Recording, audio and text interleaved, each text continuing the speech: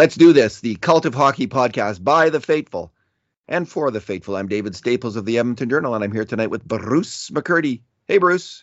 Hey, David. How are you doing tonight?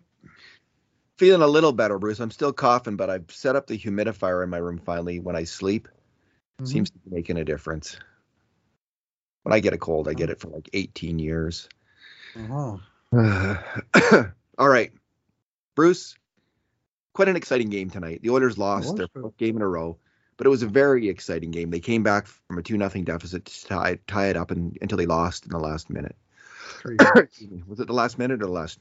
17:27 of the third was the winner, and then they spent the last 2 minutes frantically looking for the equalizer and not getting it. Oh, Hyman came so close, but he couldn't. Just bounced off his stick. Bruce, the Oilers had 13 grade A shots to 7 for the Boston Bruins. So they were the better team in flow of play in terms of creating grade A shots, but that doesn't always win you the hockey game, and it didn't tonight. So we'll do our 2 good things, 2 bad things, and 2 numbers podcast. We'll do 2 bad things because it's a tough Oilers loss. 2 bad things each. What's your first good thing? Well, my good thing is some of the defensive plays made by the Oilers early in the third period, which unfortunately they couldn't match late in the third period, but when it was 2-1 Boston, and there was 3 times I was certain Boston was about to pot the 3-1 goal that surely would have put this away, as good a defensive team as the Bruins are. And 3 times, 3 different Oilers came up with a heroic play. One was Connor McDavid lifting the stick of Jake DeBrusk for what looked like an automatic tap in from close range. And this was like very early in the third, maybe a minute in, but McDavid came all the way back, read the play, and timed the stick lift perfectly so that instead of the tap in, the puck went skittering right on through and the chance went away. Second play, a few minutes after that, was Markus Niemelainen making a really good play to clear a rebound that looked like 2 Bruins were waiting to pop that one home. And Niemelainen had to do the full 180 to find the puck, stretch, and make an immediate hard clear, because there were sticks going hard for that puck, and he had the hardest, heaviest stick of all and got that one out of danger. And again, it would have been a tap in. Skinner would have had no chance. And then the third one, when it was still 2-1 for Boston, and still early in the third, because Edmonton tied it just before the midway point of the third, this one goes to Stuart Skinner himself, and stopping a one-time blast off of the very dangerous stick of David Pastrnak. And this, of course, is the only one that we count as a high-danger scoring chance for Boston. It's the one that Pastrnak got on net, because the other 2 plays didn't turn into chances because of the defensive plays. So that's I don't want to necessarily call it a weakness in our system, but it's something that we don't cover is strong defensive plays that prevent chances. We look at the chances and what builds up to them.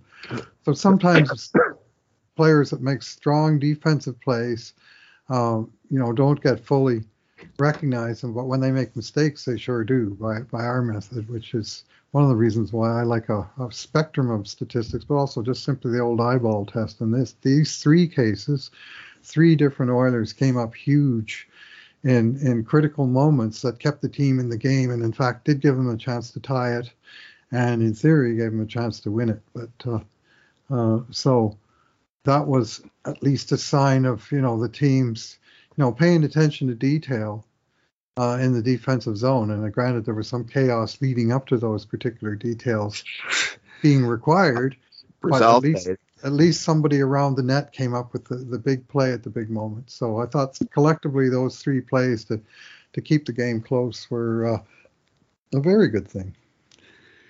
The third one, especially a little chaos there. They didn't get out to the point. Mm-hmm. I think it was McLeod. McLeod was looking like he's going out there, and then he didn't really go, and then Foegele. It was just McLeod has got to get out there. If he's going to do it, do it. And then Nurse was just floating in the red light zone on that play. He had an otherwise pretty strong game, although he screened the goalie on the winning goal. But he was totally floating in the red light zone, not covering anyone and not covering off any passing lane.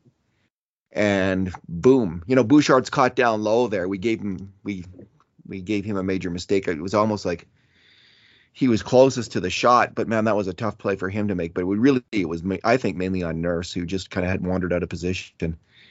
And there you go. You get a 5-alarm chance, which Stuart Skinner stopped. Sure did. Of course, failure to cover the point did come back to bite them in the ass late in the third period. And we'll get to that. And we will get to that. My good thing was Leon Draisaitl, who was just played out of his mind this game. He was so good.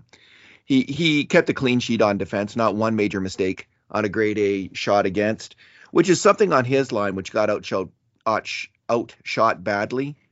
I don't know if he did personally, but he was just so solid, all aspects of the game. And then, the Oilers came back in the game their new fashioned way with Draisaitl lashing in 2 executioner shots on the power play.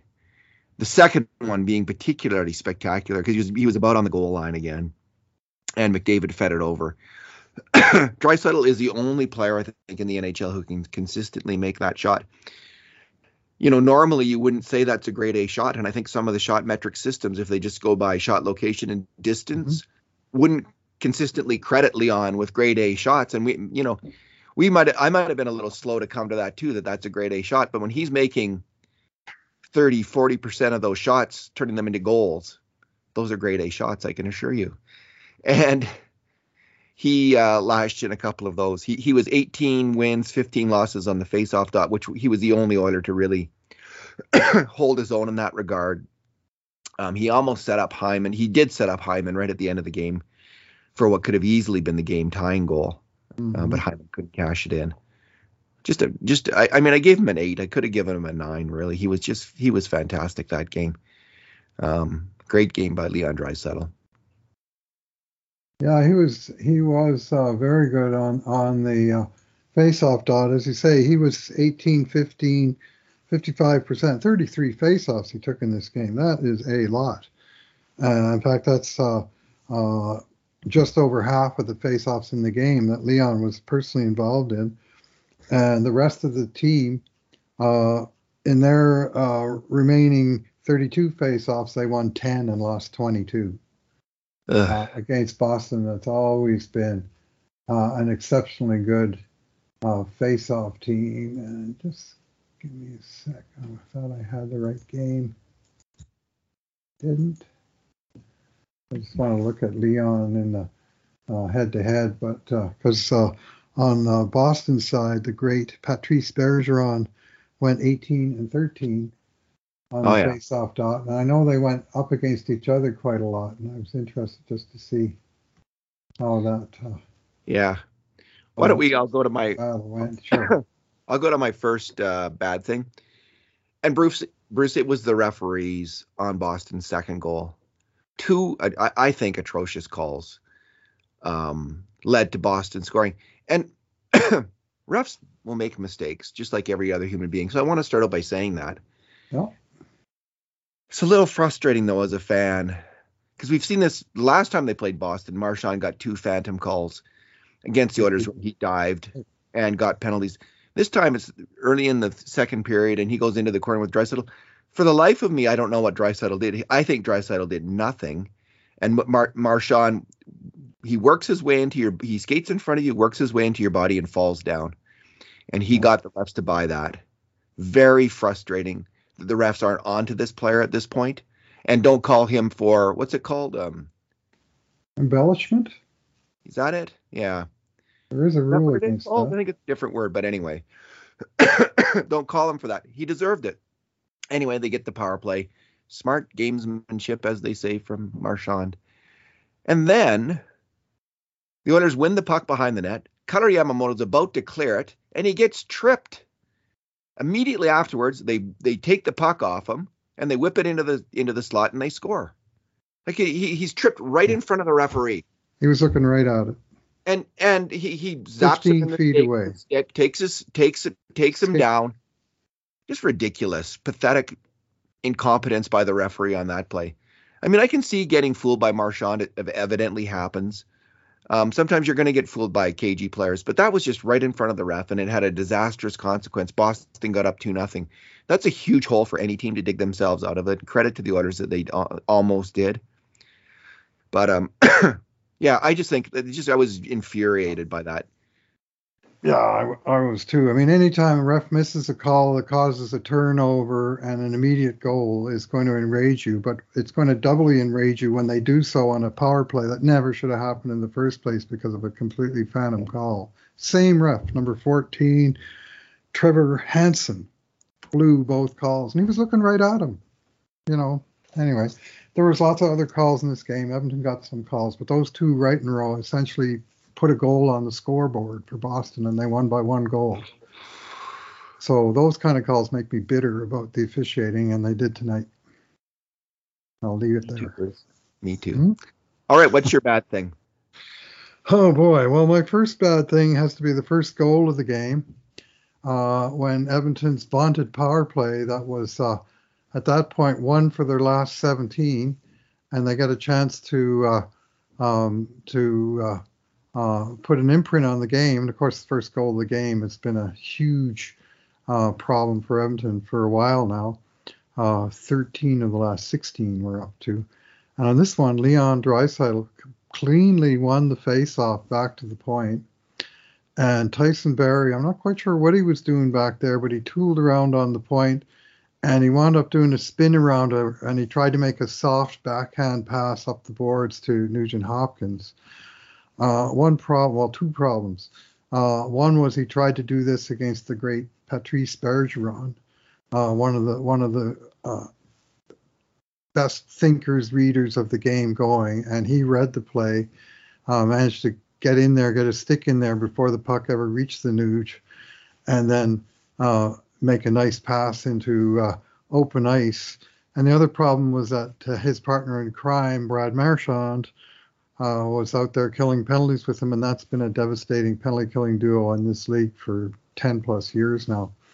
And Marchand got the clear breakaway from center in, and you just knew he wasn't going to miss, and he sure didn't miss. He went. Whatever you just did turned the echo on. Oh, I just turned my mic back on. Okay. Is it still on now? I hope not. No. Okay. It is. Is it? Yeah. Just keep. Is it still? Sounds like it. Okay. Off and on here again. How about now? Do something about this. Yeah. Anyway, Marchand went in and he beat Stuart Skinner on the same move that we've seen beat Stuart Skinner on several breakaways this year, which is a deke to the quick deke and the high shot. And that, I mean, that's going to work out for a goal oftentimes, but Skinner, he's a little bit stationary in the net. I think I made this comment in a previous game, and in Seattle last game. They scored the 3-2 goal on a breakaway where the guy basically went around him and roofed it. And there was also a game in Buffalo where he had 2 breakaways that were wound up in goals. Anyway, I'm not going to necessarily blame Stuart Skinner. I just didn't think he had much of a chance against Brad Marchand. And I was right. But a very weak, soft play by Tyson Barrie. And he knew he was in trouble, and he almost picked off the pass. And he guessed where the puck was going to go, and it just missed his stick. And sure enough, it goes right through to Marchand and in. But just a soft, kind of careless play with the puck, and against players too good to be trying that stuff against. And they burned him, third degree. Hockey happens fast out there, Bruce. It sure does. I felt sorry for him, honestly. If you've ever been a defenseman on the point, trying to make plays, man. And Barrie got 2 assists on power play goals later in the game. He didn't stink the whole game, but he had a tough first period with 3 giveaways. Presumably that was one of them. I haven't looked at the play-by-play, but he had 3 giveaways and the crucial mistake. That's the first shorthanded goal the Oilers have given up all year, but boy, did it cost them. When that echo comes, Bruce, does it last or does it go away after a while? It went away again, so okay. I don't understand. Maybe if I have the cough button on too long, That's what causes it. So just have to have it on when I cough. Right, of course. And then turn it off. Okay. Hopefully the cough will be gone soon. What's your second good thing, David? Next month or two. Second bad thing. Or bad thing, yes. Bruce, Nuge has played well this year on the power play and at times at even strength, but he has been. We've heard Dave Tippett kind of grouse now and then about guys not giving the same effort as Zach Hyman. Mm-hmm. I don't know if he has Ryan Nugent-Hopkins in mind at even strength, but he sure could have this game. Mm-hmm. Ryan Nugent-Hopkins is a highly skilled player, fantastic player. He's got to dig in harder. He has got to get his nose over the puck. Tonight I felt he was a real passenger at even strength. Really disappointed with his play. He's got to do better. And on the winning goal, he was one of the culprits on the sequence of pain. Came off the wall. Bouchard was a little soft coming off the wall. Mm-hmm. Nuge was not on it. And Zach Hyman came over to kind of cover for Nuge in a way. And then he left his point wide open. And Grilchik went in and scored, with Nurse and the Boston forward completely screening Edmonton goalie Stuart Skinner. So, yeah. When he was on the ice, I think I looked it up. The Oilers had 4 shots, yep. And Boston had, I think, 15. 15-4. It's not always your fault when you're outshot, mm-hmm. But it was Nuge's fault tonight, and he's got to do better, and the Oilers need him to do better. I don't know what his even strength scoring is this year, but it was abysmal last year. So, what have we got? An 8-year contract here, Bruce? Crank it up, Nuge. You can do better than this. I'm not saying the he has 8 points in 25 games at even strength. Yeah, I'm not 13 points on the power play and 2 shorthanded. So yeah. He's been good on special teams. But yeah, they were outplayed. And when they did the switch up, of course, every time they move Draisaitl up, Nuge winds up moving from left wing to center. So it's a tall ask. They're asking him to play 2 positions in the same game. But yeah, his line, after Draisaitl left his line and he moved into the center spot, his line didn't create a whole lot, and they were chasing the game a fair bit. And those shot totals certainly support that. I'll pile on by singling out one play in the final minute of play, which was not even strength. Well, technically it's, I guess, 6-on-6, but the Oilers had the goalie out, and they'd been putting all kinds of pressure on Boston. Boston iced the puck. Edmonton called a timeout. There's 45 seconds on the clock. Draisaitl wins the face-off. It goes. Nugent-Hopkins gets it in the corner. He's on a really low angle. There's no Oilers right in front of the net, and for no apparent reason, he fires a shot from nowhere, misses the net, hits the corner boards, and goes all the way down the ice into Edmonton territory. There goes 15 of your 45 seconds with a play that it had no chance. He could try that shot 1,000 times. He's not going to beat an NHL goalie from there without a screen, a deflection, some kind of traffic in front. There was no reason to shoot the puck, and for a guy that's generally credited, including by me, as a smart player, that was a dumb play. There was no advantage to doing that. The Oilers had full possession, and they still had full possession after Barrie won the race down to his own end and got hassled by Marchand. But by that time, 15 seconds has gone by, and they're 200 feet away. So yeah. What was that about? Got to execute. The Oilers haven't scored a single goal with their goalie pulled this year, and they got to. For all the great power play skill they got to execute with the game on the line once in a while. It just hasn't been happening, and plays like that sure don't help. Is it time for your second bad thing? Yes, it is. And I'm going to single out a guy who rarely gets identified as a bad thing, Zach Hyman, who had a very tough night tonight. Officially, his box scars are no points, -2, a penalty which put his team 2 men short, no shots on net. And Hyman had critical plays at the end of the game. which I'm just going to look at these two plays. One was a poor coverage decision combined with inability to execute the play when he left his point man to come across to try and help on the strong side where the puck was, and the whole Oilers abandoned the weak side of the ice. Well, that's his job, is to cover off on the other side. And when he came over to try and take out the passer and missed the pass, his man, Matt Grelchik, wound up with the puck on the stick and all day to, wind up, pick his spot, let the screen develop. There was no pressure on Grelchik at all. And he was able to take a full slap shot because the guy that was supposed to be covering him was 30 feet away. Then a minute later, the Oilers have their goalie pulled, desperately trying to get that late goal back. And Draisaitl fires a hard pass right on Hyman's stick. And he just can't handle it. Like it's a tap in if he can control it at all.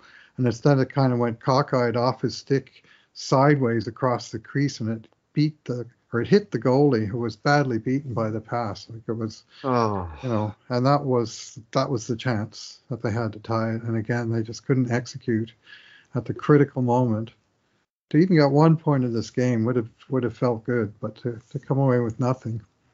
And unfortunately, the guy, I'm never going to criticize. Rarely, he's going to have to do something way out of character before I criticize him for not working hard. And I'm not criticizing him for that. I'm criticizing him for not executing, and for a poor decision in a critical defensive situation. He was able to draw a penalty, surprisingly, after he got hooked twice for about 30 seconds each time. Oh, yeah. The ref finally held up his arm. Mm-hmm. Bruce, that wasn't even a grade A shot at the end from Hyman, because it wasn't a shot at all. It just bounced right off the stick. Yeah. He just wasn't ready. He wasn't set, and that'll happen. I'm sure he's just killing himself right now over that. He just must be so upset over that play, because he's a professional and they're paid to score. Bruce, numbers. My number is 10th. Did you do both your bad things? I did both mine. I went first. What did you? Okay. Paying attention. The refs and. Right, Nugent, the refs. Yeah. My bad thing is number. The Oilers. My number. Excuse me. Now we're all confused. Now I'm all confused. My bad. The Oilers were first in winning percentage. Just in recent memory, I just remember saying it a couple of weeks ago. And Bruce, they are now 10th in the NHL for winning percentage, .640. 16 wins, 9 losses, below Colorado and just above Anaheim, below Calgary.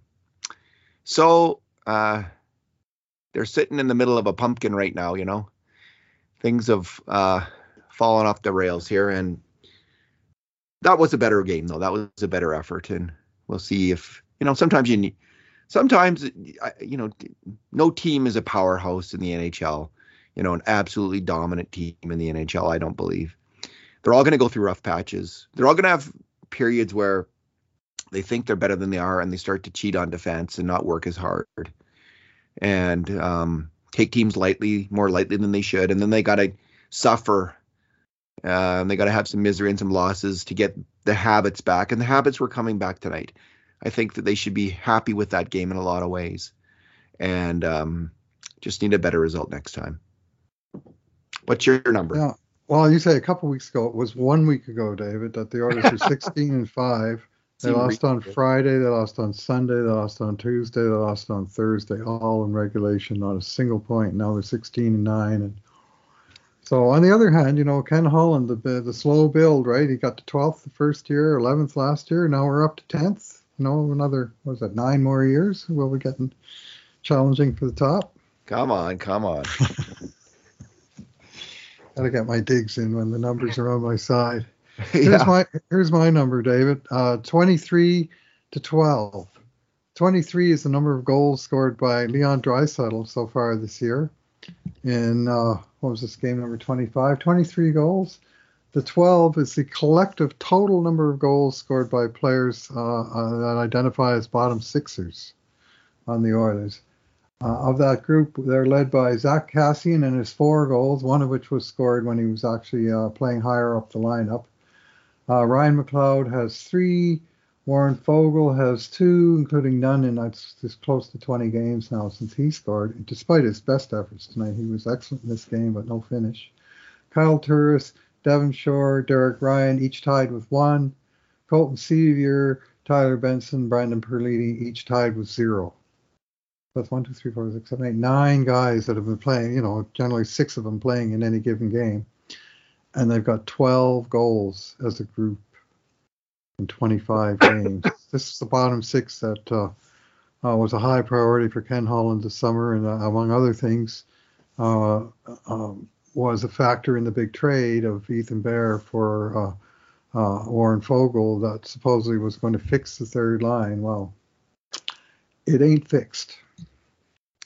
And I'm getting tired of talking and writing about it because Oilers' bottom 6 production has been a problem every single year but one. In all the years I've been blogging about this team since 2008. Yeah, I wrote about the Belanger triangle. You did. And it was a good post. You were right on the nail. And it's become more than just one player, Eric Belanger, and offensive play going to die there. It's become like this just huge suck where every third line or fourth line center that the Oilers bring in seems to fall into. And it's just been an endless run of guys who have come in. And it's usually because they're too old, right? They've lost a step, and the Oilers signed them when they're a bit too old, and Boyd Gordon and now Derek Ryan and the infamous Jared Smithson. There's just been an endless run of them. Yeah, it's not just every bottom 6 center. It's basically almost every bottom 6er. Whatever history they have elsewhere of scoring goals, it just evaporates when they get to Edmonton. Remember Toby Reeder? Came here with 4 double-digit goal seasons, and he couldn't score once in the entire season. I mean, I don't know what it is. It must be something in the water, David. Just bring us into Matt Hendricks. Although Colton Sevier's kind of trending in the Matt Hendricks kind of. I'm really liking Colton Sevier.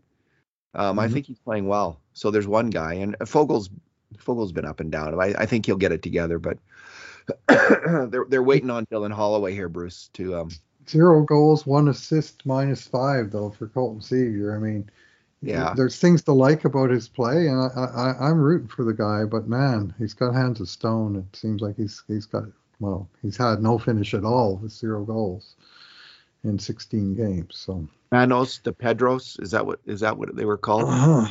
So Duran. Sorry, hands of stone. Yeah, I'm sorry for Roberto Duran. Hands of stone. I'm sure. I used to tell Louis DeBrusk that mano a mano does not mean man to man. It means hand to hand. He says it every game, and every time I just shake my head because he said it as if it meant man to man. Manos. Sorry. Let me see.